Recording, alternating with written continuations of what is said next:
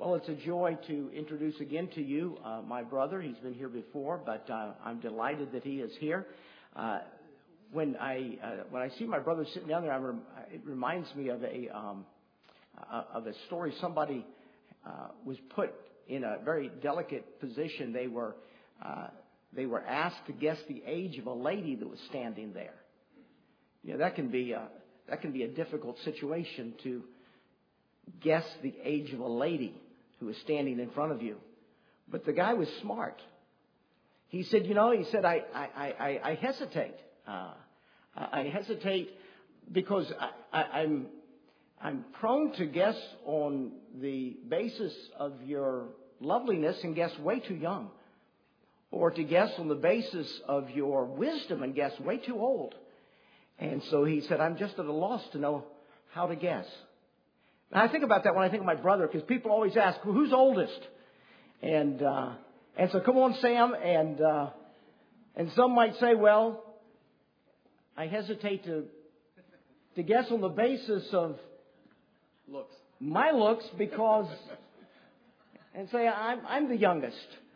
But they would then hesitate to guess on the basis of wisdom and knowledge, and would obviously guess that my brother is much older than I. He has, God has used him in remarkable ways. And I am so proud of my brother, and it's a joy to have him here today. Thank you.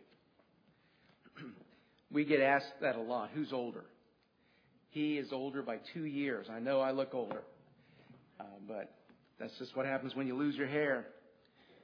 You'd have lost yours if you had to live with him growing up.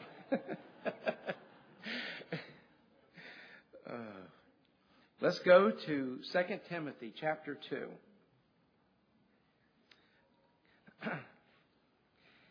Yeah, your pastor mentioned a church going underground in North America just to worship God. Here's what we say at our church. You can curse the darkness, or you can light some candles. You know, cursing the darkness that creeps in our culture doesn't help anything. But lighting some lights, lighting some candles can help. And that's what discipleship is about. You're really lighting candles, and more people holding candles, spreading the light. We started a discipleship ministry years ago. I gave the history of it last night to some of the church leaders. And we've been at it now for a long time, and we've seen some tremendous, tremendous results. We've seen disappointments as well, but more blessings than disappointments. And God working in marvelous ways in people's lives. And we wanted to share some of that with you this Sequoia weekend. That's what we call our discipleship ministry now. I'll give a little bit of the reasons why we call it that tonight. But I want to focus this morning on discipleship is every one of ours responsibility. It's not just a preacher's responsibility. Paul was writing to Timothy in 2 Timothy. Go in chapter 2, and let's pick up what he's saying here to his son in the faith. If you didn't get a handout, by the way, go ahead and raise your hand, because we do have a handout for you, so you can follow along with me. 2 Timothy chapter 2 and verse 1. Thou therefore, my son, Paul writing to his son in the faith, Timothy, be strong in the grace that is in Christ Jesus. And the things that thou, Timothy, hast heard of me among many witnesses, the same thing that you've heard, commit thou to faithful men who shall be able to teach others also. Now, I have a question for you this morning. Why are you here? Why are you here? I'm not asking why are you at Community Baptist Church, but why are you here on planet Earth? You are one of 7.87 billion people in 2021 on planet Earth. You're just one of them. Are you here by accident? or are you here by intent? Now, if you ask an evolutionist that question, the answer is simple. You are here by accident. You're going nowhere but the grave. You have a destiny with dirt. That's your future. Now, if you ask Almighty God that question, then the answer again is simple. You are here on this earth by divine intent, and your life has purpose. Your life has meaning, and you're to focus your life on God and on the love of God and what He has done. Jesus Christ voluntarily gave His life on the cross 2,000 years ago, and we celebrate that every Sunday, but especially 2 weeks ago on Easter Sunday was a big celebration in our churches as we focus on what Jesus did and dying on the cross and what He did when He resurrected on Resurrection Sunday morning. In the Scripture, God gives some purpose statements as to Christ's ministry, what His ministry was about. I'm going to read some of those to you. It clearly focuses on people. Jesus focused His ministry on people. Here's the way He said it. I am come that they might have life, and that they might have it more abundantly. That's John chapter 10. Even as the Son of Man came not to be ministered unto, but to minister, and to give His life a ransom for many. In Mark 2, when Jesus heard it, He saith unto them, I came not to call the righteous, but sinners to repentance. In John 1, the next day John seeth Jesus coming unto him and saith, Behold the Lamb of God, which takes away the sin of the world. I came to give them abundant life. I came to give my life as a ransom for many. I came to call sinners to repentance so they could be saved. I came and I was the Lamb of God to take away the sin of the world. Jesus' focus clearly was on people when He was on this earth for 3.5 years. In His intercessory prayer in John chapter 17, over 40 times He referenced His 12 disciples. He's praying for His disciples. Prior to His ascension, He gave these men what's commonly called, what we call, the Great Commission. And He charged them to take the gospel to the ends of the earth by making disciples. Jesus had a world vision, and He expected the church, the disciples He left behind, to take that vision and move it forward. Reach the world by multiplying disciples. That isn't a thought that just appears on some obscure page of the Bible. That thought pulsates through page after page after page of the Bible. Taking the truth of God to the world, to everybody around us. It's the same vision that we find on the heart of the Apostle Paul in this passage. As Paul penned 2 Timothy, he's really writing his last will and testament. And he says to Timothy, and the things that thou hast heard of me. Timothy, you've heard this from me. The things that you heard of me in front of many witnesses. I want you to take that same message and commit it to faithful men. And they're going to take that and give it to others also and teach them. I don't want you to miss the word thou and the things that thou hast heard of me. Second person singular. Thou. Thou. God is about the individual. God focuses on the individual. He commissions an individual. It's important to Him. He saves the individual. Now, you've memorized Romans 10 and verse 9 that says that if thou shalt confess with thy mouth the Lord Jesus and believe in thine heart that God hath raised Him from the dead, thou shalt be saved. God is about saving the individual, and He works through the individual. It's important to Him. But in this passage it says, and the things that thou hast heard of me, thou and me, Timothy and Paul, thou and me. Discipleship is a relationship. It's a relationship between two, the thou and the me, and out of that relationship, the work of God gets done. And it's every one of our responsibility, folks, to get a thou and a me to come along with us and to convey the truths of God's Word to see them grow spiritually. It is every Christian's responsibility. Have you heard of Edward Kimball? Edward Kimball. You're going to see his picture on the screen. Edward Kimball was a man that maybe didn't have a lot of influence, but he had some influence. On April the 21st, in 1855, he was a Sunday school teacher, and he went to a shoe store to visit one of his students, a guy by the name of Dwight. Dwight had dropped out of 5th grade, and now Dwight is 18 years old, working in the shoe store, and he's a rebellious teenager. And Edward Kimball went to the shoe store and gave Dwight the gospel. And Dwight listened. And when the meeting was over, Kimball left thinking that he probably wasn't very successful, but Dwight L. Moody left the shoe store that day a new person. Now, a lot of people have heard of Dwight L. Moody. You'll see his picture. Dwight L. Moody shook 2 continents for Christ. Charles Haddon Spurgeon said of Dwight Moody, "He's the only man that I know that could say the word Mesopotamia in 2 syllables. He so butchered the English language, but yet God used him." Is his picture here? Dwight L. Moody. Let's get the next one.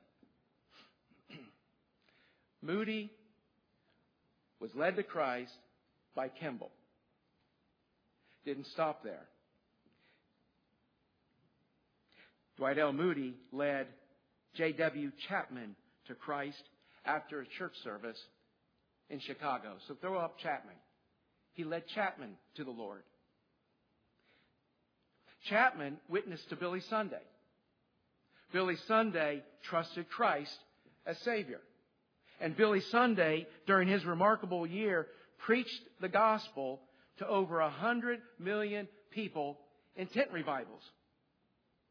Billy Sunday, he led a man to the Lord by the name of Mordecai Ham. Mordecai Ham became a Baptist evangelist, and he preached all through the South. And he was preaching in Charlotte, North Carolina one day, actually for 11 weeks, twice a week. And to the service came Frank and Morrow Graham.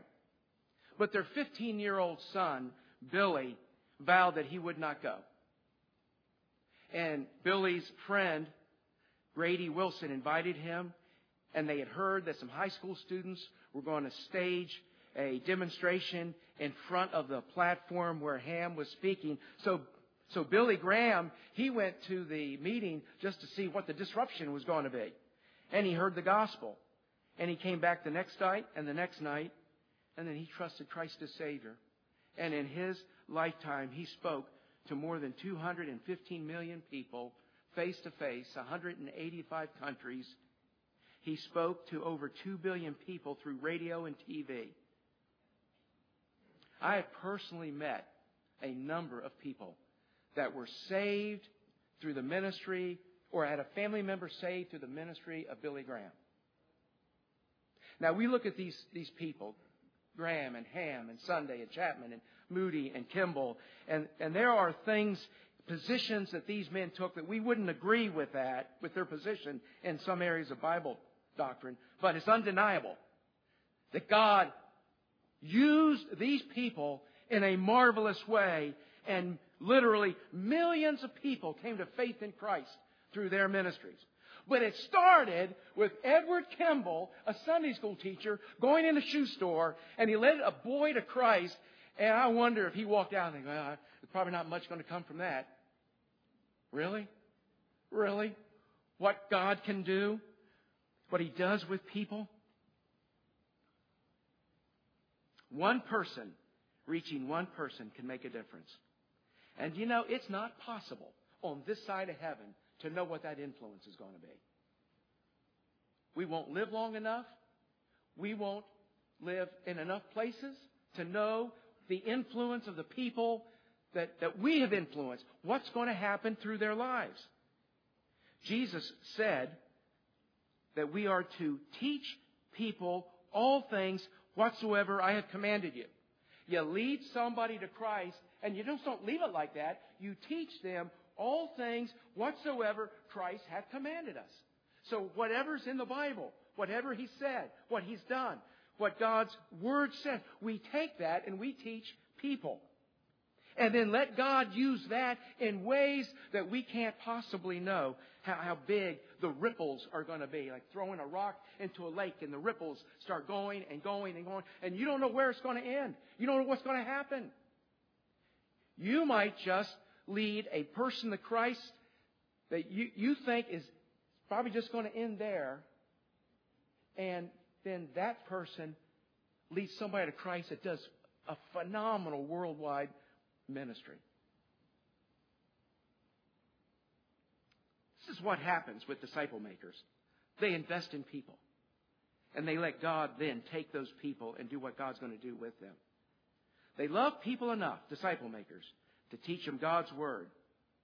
When we started our discipleship ministry at Valley Forge Baptist Temple, it started by when I hand-selected 6 people to start training in discipleship. And I was stumbling along. I didn't know what I was doing. I was falling on my face and getting back up. I was just doing the best I could. But I was learning as I went. And I selected 6 people. One of those is a guy by the name of Greg. I want you to hear Greg's testimony. Let's play it now. I remember one of the first Timothys I had the pleasure to disciple. It was a man who, prior to salvation, would have nothing to do with our church. In fact, being that his wife was a born-again Christian and he was raised Catholic, she would take their 2 children to our church one Sunday and he would take them to the Catholic service the next Sunday. We would ask about visiting the home and the wife would say, "Not now, not if you want me and the kids to continue coming here." But God, after much prayer from the wife and our church family, softened his heart, and one Thursday night on visitation, he accepted Christ as his personal Savior. Soon thereafter, I was given the privilege and joy to disciple this new and eager-to-grow Christian. As usual, I learned and in many ways grew as much as he did, it seemed. We would meet mostly over lunch, and he would always come well-prepared with testimony and questions about what he was learning through the discipleship and his devotions. His desire to grow in the practical, helpful discipleship materials was such a thrill and an encouragement for me. Although we completed the formal discipleship program a long time ago, I still have the pleasure to see and hear how God is working in his and his family's lives. I remember one Monday night he called and asked about a particular verse that he couldn't find the reference for. He wanted to witness to an inquisitive coworker. We found the verse, and the next day he witnessed to his coworker, and that coworker and soon thereafter his wife accepted Christ as personal Savior. They started to attend our church and went through the discipleship program and became very involved. They later were transferred with work to another state. They first found a good church to attend, and then they found a place to live. And they have become very involved, and he now serves as a deacon with that church. My Timothy became even more excited and involved, and today he teaches our evangelism class and disciples with many, while his wife now serves on our church academy staff.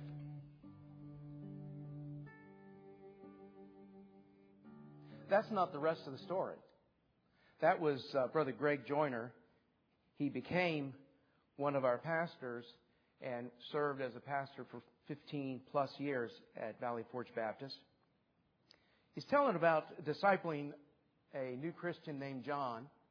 And John, he led a co-worker to Christ named Mike. And Mike and his wife, Jenny, they got saved and they were discipled and they grew spiritually. And then a job transfer took Mike and Jenny to another state. But they kept serving Christ. He became a deacon at the church that he went to. They had a daughter named Kaylee. Kaylee grew up and went to Bible college, and she met Justin. And Justin and Kaylee are now missionaries in Papua New Guinea, and our church supports them. That's not the end of the story, because they're still living. What's going to happen? What's God going to do with them? I don't know. But here, this guy disciples this guy, and leads this guy that disciples this guy, and it just keeps going. And now you got missionaries on the field that is a result of some discipleship that took place years ago. We started with 6 people, and we trained the 6. And then I went to the church auditorium. And we were looking for more people to train in discipleship. So I went to the church auditorium on a Sunday night, and I'm before service started, and I'm kind of looking around. I'm going to ask them. I'm going to ask them. I'm going to ask. So I kind of targeted certain people. I was going to ask if they would be willing to become a discipler and disciple new Christians. And I would go to those people, and I would explain to them what I was doing. And I said, would you be willing to be trained as a discipler to disciple others? Folks, over and over again, here's what I got. I cannot do that. I do not know enough. I could never do that. Now, I never said it to them, but I'm thinking, you don't know enough. You've been sitting in church for 3 decades. Sunday morning, Sunday night, Wednesday night. You've been under preaching and under preaching. You don't know enough. That's what I'm thinking. But I'm smiling, saying, you probably know a lot more than you think you know. And some of those people finally accepted the challenge. They were willing to give it a try. And so they came to the class, and we were teaching discipleship. And then they were given a Timothy, a new convert, and they started to disciple. And then some of those people came back to me, the discipler, and they said, you wouldn't believe it. My Timothy doesn't know anything in the Bible. Well, sure, they just got saved. They didn't know anything. And I'll tell you what happened, folks. The older Christians realized they knew a whole lot more than they thought they knew. And they started, some of those people, most likely for the first time in their life, started substantively investing themselves in a new Christian. And I'll tell you, the older Christian got excited, and the new Christian benefited from the older Christian's maturity and knowledge. And it really was a win-win situation in this. Everybody was profited by this. Disciple makers, like Edward Kimball, they're just usually unknown people. They're unknown people to the masses, but they are known to God. And that's what's important. They're like the Bible character Ebed-Melech, the Ethiopian. Now, you all know about Ebed-Melech, the Ethiopian, right? Probably not. Because his name's only mentioned one time, I believe. Ebed-Melech, the Ethiopian. Unknown, probably unimportant. Oh, wait a minute. He's the guy that went to King Zedekiah and said, Jeremiah is going to die in the prison, or in the cistern, where he's sunk in. He's going to die there if we don't pull him out and save him. And Zedekiah, the king, gave him permission. And so Ebed-Melech, the Ethiopian, goes to get some men, and they draw Jeremiah out of the pit and saves his life. And because of that Ethiopian man, we have the book of Jeremiah in our Bible. If Jeremiah died, we wouldn't have had the book of Jeremiah. One guy, unbeknown even to people that read the Bible, because it's so easy just to pass over his name. He's so insignificant. But he was known to God, and he was used by God for something that has blessed all of us. I played an MP3 file yesterday of Ann Eifert, one of our ladies, an experience of her discipling. Ann grew up in inner city Baltimore in a row home. Her dad and mom had separated. The dad was a drunk, and the mom is working, trying to take care of Ann and Ann's brother and sister. And Ann was a latchkey kid. Remember that phrase? A latchkey kid? Kids that come home and have to let themselves in the house because they're coming home to an empty house. Mom's not there. Dad's not there. They're both at work, or one or the other. Or they only have one parent, and that parent's away at work, so they have to let themselves in and fend for themselves. Ann's memory of growing up was coming home and letting herself in the house and eating a bag of Dorito chips alone in her bedroom for dinner. That's her memory. My dinner was in my bedroom eating a bag of Dorito chips day after day. Somebody of no importance, somebody of no consequence, and then somebody down the road at a Baptist church comes down and invites her to church, and she starts going to church, and she gets saved. And she keeps going to church, and she goes off to Bible college, and she meets a young man in Bible college, and they eventually marry, and they eventually enter the ministry. And Ann is the wife of one of our pastors, a godly woman that invests her life in other people because somebody invested their life in her. That's discipleship investment. Now, in your notes, I want you to fill this in. Discipleship is mandated. Discipleship is mandated. It's not an option, it's a directive. Jesus commanded us to make disciples of every nation. He tells us to teach them to observe all things that He has commanded us. He said, the Scripture says in 2 Timothy that the things that we have heard we're to commit to faithful men who shall teach others also. In Romans, the Scripture says we're to admonish one another. In Hebrews, we're told we're to exhort one another. And Hebrews also gives this warning that God warns us that those who ought to be teachers, they ought to be teachers based on the amount of time they've been saved and the instruction they've been under and what they ought to be teachers, but they're not. They need to submit themselves to the same basic instruction again. And they're charged with being dull of hearing and unskillful in the Word. Now that's a rebuke. That's a rebuke to all of us. We don't want to be dull of hearing. We don't want to be unskillful in the Word.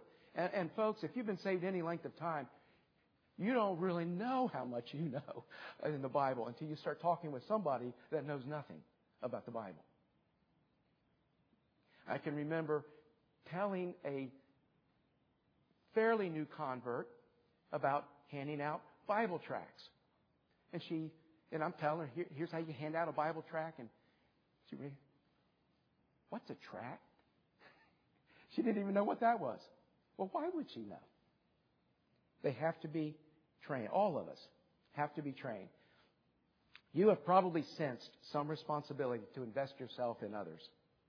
Discipleship is a ministry that can help you do that. It's practical. It's practical. It helps people in their daily life. When you give them Bible truth, it really makes a big difference in people's life. When you invest your time and your energies into another, then that is going to pay dividends. And this is exactly what discipleship is about. I'm going to give you a definition here. It's fundamentally a relationship. It took me a while before I understood that. Discipleship is fundamentally a relationship. Now, I see it in the Bible. As I read through the Bible, I see it over and over again. But until I learned it, I didn't really see it in the Scripture. But it really is a relationship. And it's out of the relationship you teach certain Bible truths. I remember years ago when we still were in the stumbling stages trying to get going, I asked one of our godly men if he would disciple somebody. And he said, well, how would I do that? I said, well, I've got this book to use. And he said, well, let me see the book and I'll let you know. And when he said that, let me see the book and I'll let you know, then the thought hit me. He thinks discipleship is covering material. He thinks that's what discipleship is. Covering material. That's why he said, let me see the book and then I'll let you know. Discipleship is not covering material. It's not covering lessons. Discipleship is relationship. You teach out of the relationship. Now here's a definition for you. Discipleship is investing. That's your blank. It's investing your life in a relationship with another for the purpose of reproducing a spiritually mature follower of Jesus Christ. There's three thoughts there. Investment, relationship, and reproduction. And that's what sums up discipleship. You can reproduce what you are, but you can't reproduce more than you are. So wherever you're at in your spiritual life, folks, you can take a new convert and bring them up to your level. You can train and teach them what you've learned and bring them up to where they know what you know. But you can't disciple them beyond where you're at because you don't know that yet. You have to keep growing too. There's accountability built into this. You are accountable to your Timothy's, what we call them. Paul had his Timothy, so we use that term. You're accountable to your Timothy. You're accountable to God, but you've got to stay a step ahead.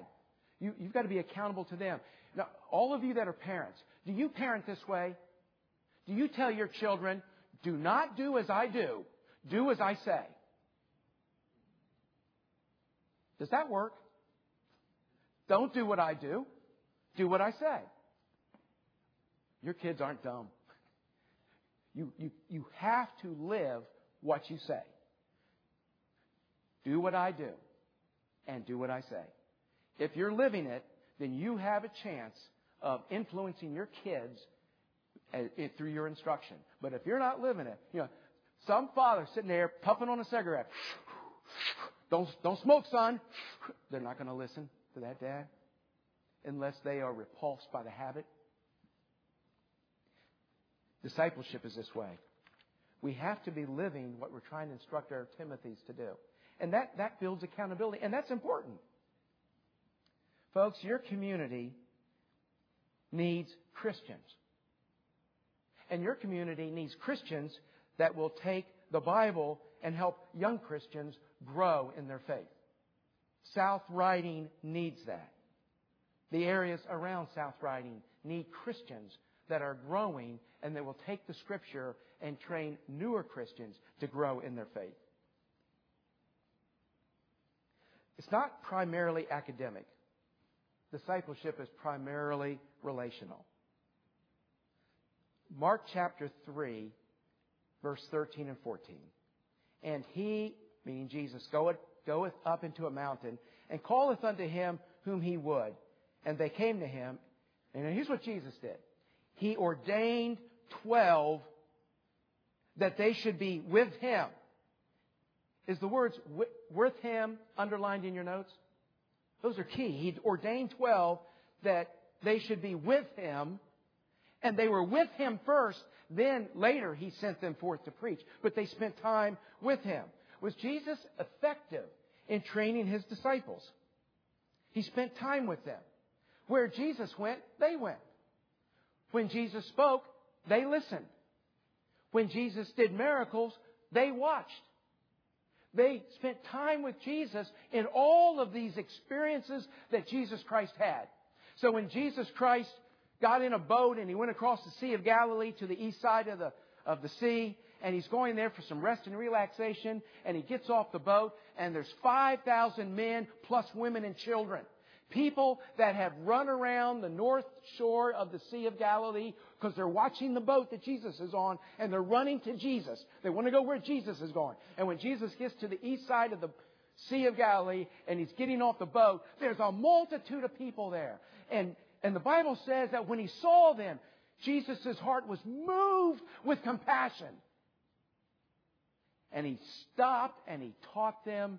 And they were hungry, and he gave them something to eat, and he used the disciples to dispense the bread and to collect the baskets filled with bread, the 12 ounces afterwards. The disciples were there watching Jesus do this. They were part of it.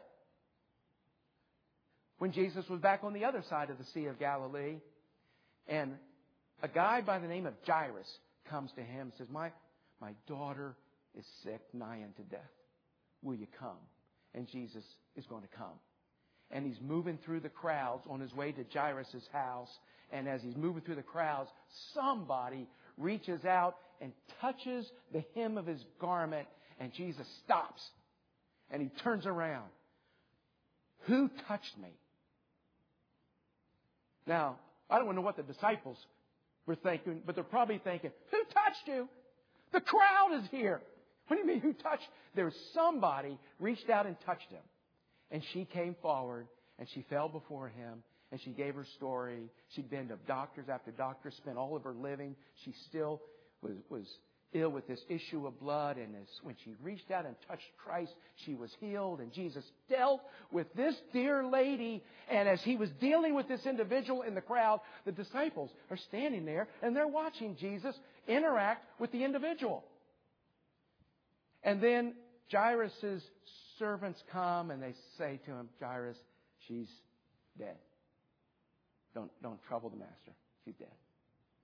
And Jesus looks and tells him, have faith. Believe. And Jesus takes Jairus, follows Jairus, and takes some disciples, not all 12, and they go to the house. And in the house are these professional mourners that are hired to mourn for the dead. That's what the culture demanded. You wanted people mourning the death of a family member, so you hired people to come in and mourn. Now, others just came because they knew the person, the family, but people are mourning this girl that died, and Jesus said, she's not dead, she sleepeth. And they laughed Him to scorn. They're laughing because they know, she said, it's not funny, but they're not emotionally attached. So they can laugh in the midst of all this pain. Jesus takes the disciples and goes, and parents, they go in, and there she's laying on the bed, and He raises her up, gives her life back. And there's disciples standing there watching that happen. What Jesus did, they saw. What Jesus said, they heard. They watched Him get mad at the scribes and the Pharisees, and they listened to Him. Woe unto you, scribes, Pharisees, hypocrites! That's Jesus. Hypocrites! And the disciples are standing there listening. They get the idea. He's making people mad. Christ rebuked the religious hypocrites, and the disciples heard that. Oh, here's another one. And John chapter 2 tells us this. Jesus goes into the temple, and there's buying and selling, and it's big business. Ooh, He is upset. Jesus is upset. And He leaves, and He sits down, and He takes a little piece of wood, and He takes some leather, and He cuts the leather into some strips, and He attaches it to the piece of wood. And John chapter 2 verse 15 says, Jesus made a scourge. He made a whip. And as He's making it, and the disciples are with Him, I wonder if any one of the disciples asked Him, what are you doing, Jesus? I am making a whip. A whip? We don't have any animals. I'm not going to use it on an animal. I'm going to use this on people. This is Jesus Christ, the Son of God. And He takes that whip and He goes into the temple, and in a rage, He kicks over the money changers' tables. He takes the whip and He chases people and animals out of the temple, and He says, my house is a house of prayer, and you have made it a den of thieves. And they fled before Him. And the disciples watched it, the Scripture says. And when they watched it, they thought, the verse in the Psalms comes to their mind. The zeal of Thine house hath eaten me up. They remembered the Scripture when they saw Jesus acting like He acted. The disciples spent time with Jesus. Now, was Jesus effective in teaching and training His disciples? Go with me to Acts chapter 3. Acts 3.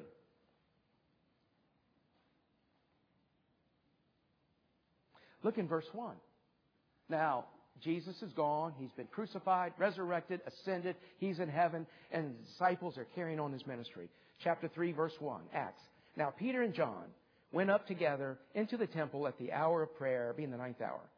And a certain lame man from his mother's womb was carried, and whom they laid daily at the gate of the temple, which is called Beautiful, to ask alms of them that entered the temple. So that's what this beggar is doing, asking alms. Peter and John come by, and they look at this guy, and they say to him, silver and gold have I none, but such as I have give I thee. in the name of Jesus Christ, rise up and walk. And this guy gets up and he goes into the temple with them, leaping and praising God. Now that's chapter 3. Chapter 4, verse 1. And as they spake unto the people, and the priests and the captain of the temple and the Sadducees came upon them, being grieved that they taught the people and preached through Jesus the resurrection of the dead, and they laid hands on them. And they put them in hold until the next day, for it was now eventide. So here they're in the temple, and they've been teaching, and the authorities, they don't like what they're hearing. So they get Peter and John and lay hands on them and throw them in jail temporarily, and they're going to stand before the council, which they do. Verse 7. And when they had set them in the midst of this council of men, they asked, by what power or by what name have you done this? And Peter, filled with the Holy Ghost, said unto them, ye rulers, that's who he's speaking to, the rulers of the people and elders of Israel, if we this day be examined of the good deed done to the impotent man, chapter 3, verse 1 and 2, the guy that was at the beautiful gate of the temple, by what means he's made whole, be it known unto you all and to all the people of Israel, that by the name of Jesus Christ of Nazareth, whom ye crucified, whom God raised from the dead, even by Him doth this man stand before you whole. And this is the stone which was set at naught of you builders, which is become the head of the corner. Neither is salvation in any other, for there is none other name under heaven given among men whereby we must be saved. That's what they answered. Verse 13, now when they, meaning the elders and the rulers, when they saw the boldness of Peter and John and perceived that they were unlearned and ignorant men, and that means they didn't have any of the rabbinical schooling of the day. They hadn't been to the institutions of higher learning. They were unlearned and ignorant men. But when they saw them and marveled, they saw the boldness and they marveled and they took knowledge of them. What did they take knowledge of? That they had been with Jesus. You got it? They saw the boldness. They saw how they acted. They listened to what they said. And they said, you guys have been hanging around that Jesus guy that we crucified. Right? Was Jesus effective in His discipleship training?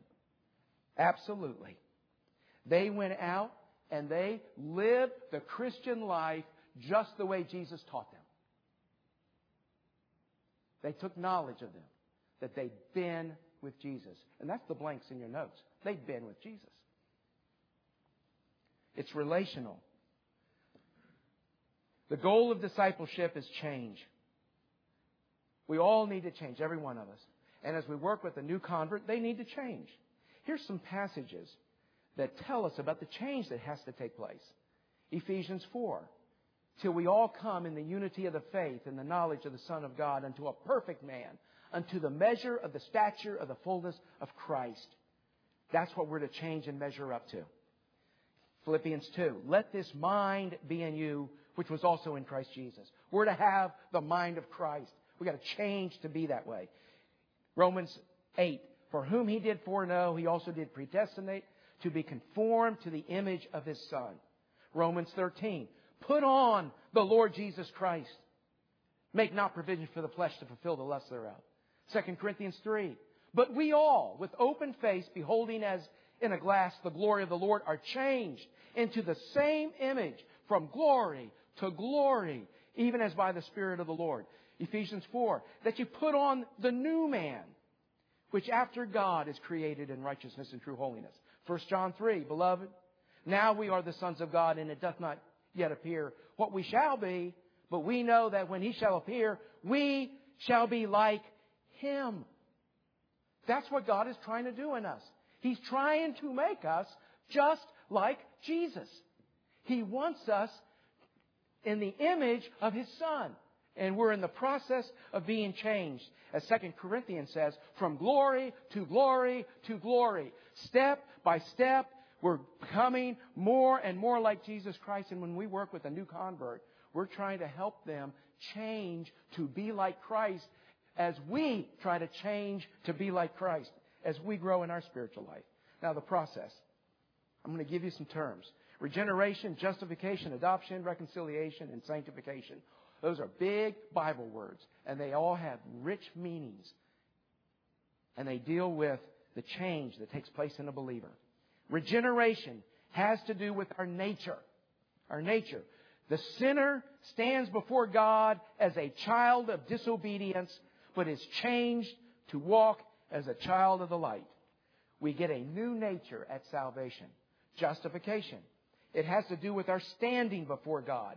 The sinner stands guilty and condemned before God, but is declared righteous. Justified. The guy that has run our bookstore at our church for years, for decades, John Jeffries, born and raised in South Philly. He's a Philly guy. He grew up rough on the streets. And John and his buddies growing up would go down to the SEPTA yard. SEPTA is the bus system. They would climb over the chain link fence, and back then, several decades ago, SEPTA would leave the keys in the bus, but they had it inside a chain link fence yard. And the boys would climb over the chain link fence, and they would get in the buses and play in the buses. They'd back it up and pull it forward and back it up and pull it forward, and they got to where they knew how to run a bus. But then they would scamper over the chain link fence before sunlight. But one day, John got the idea, I've been on this bus route a lot. I think I can run this bus route. So one night, he climbs that fence and he gets in the bus. He starts it. He goes to the front gate, gets out. He opens the gate. He drives the SEPTA bus out, and he waits to the right time, and he starts running the bus route. He goes to the first stop, opens the door. The adults are looking up there, and a 15-year-old boy sitting in the seat of the SEPTA bus. A lot of them wouldn't get on the bus.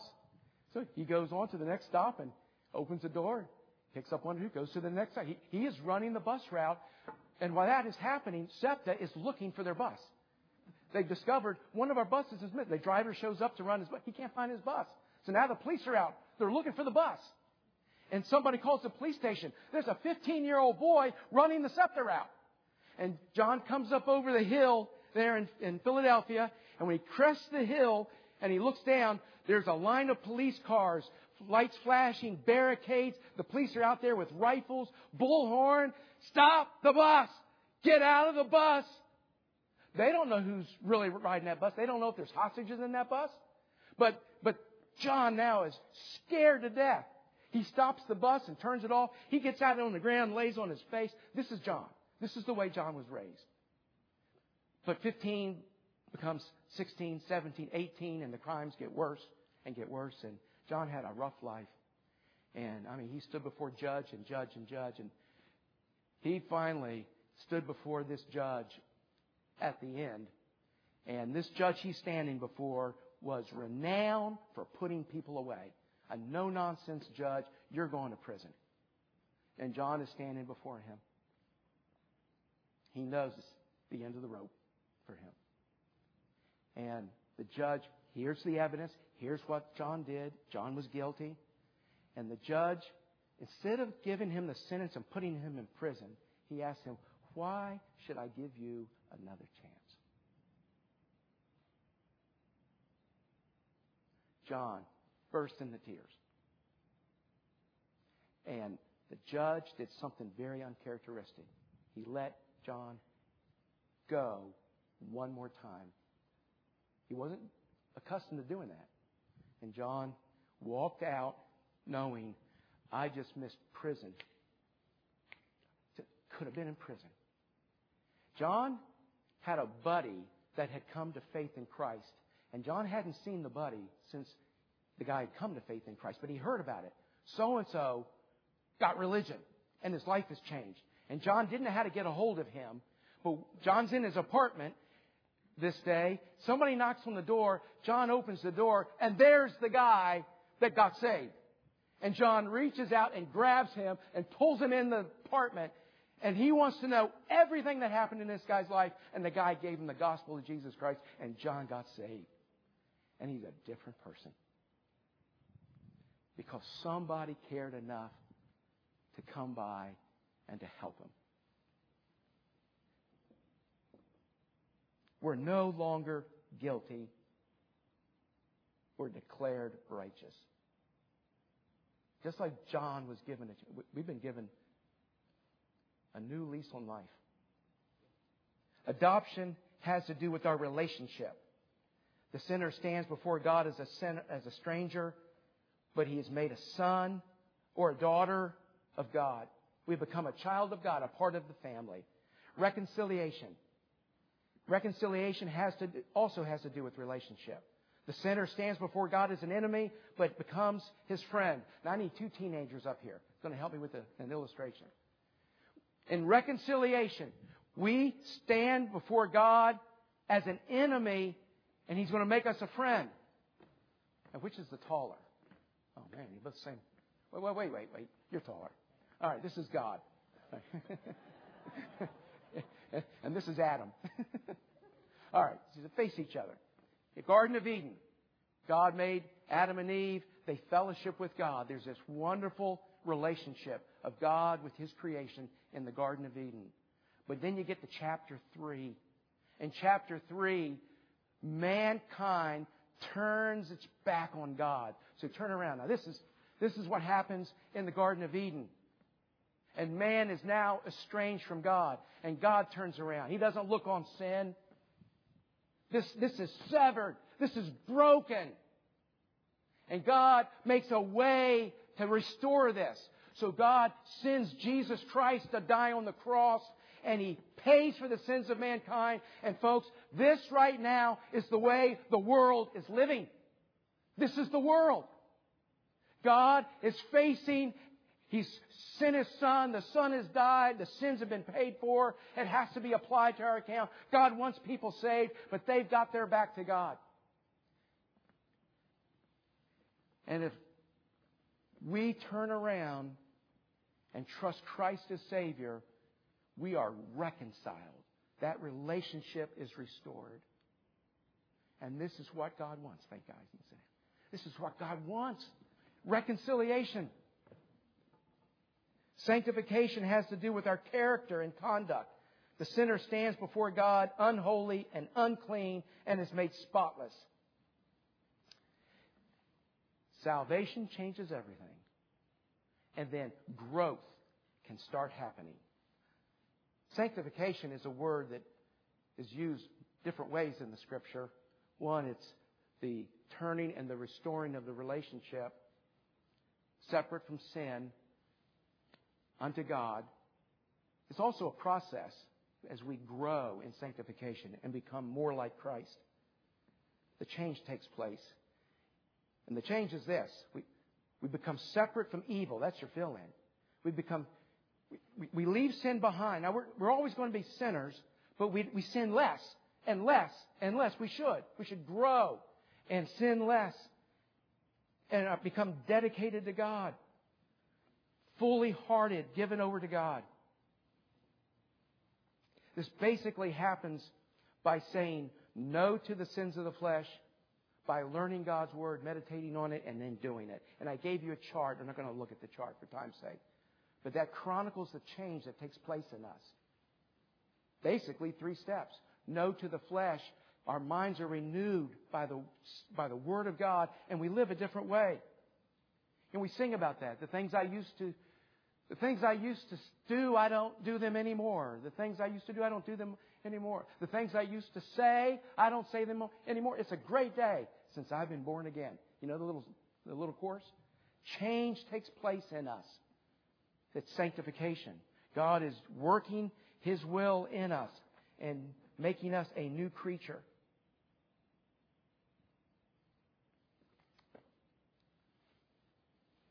We,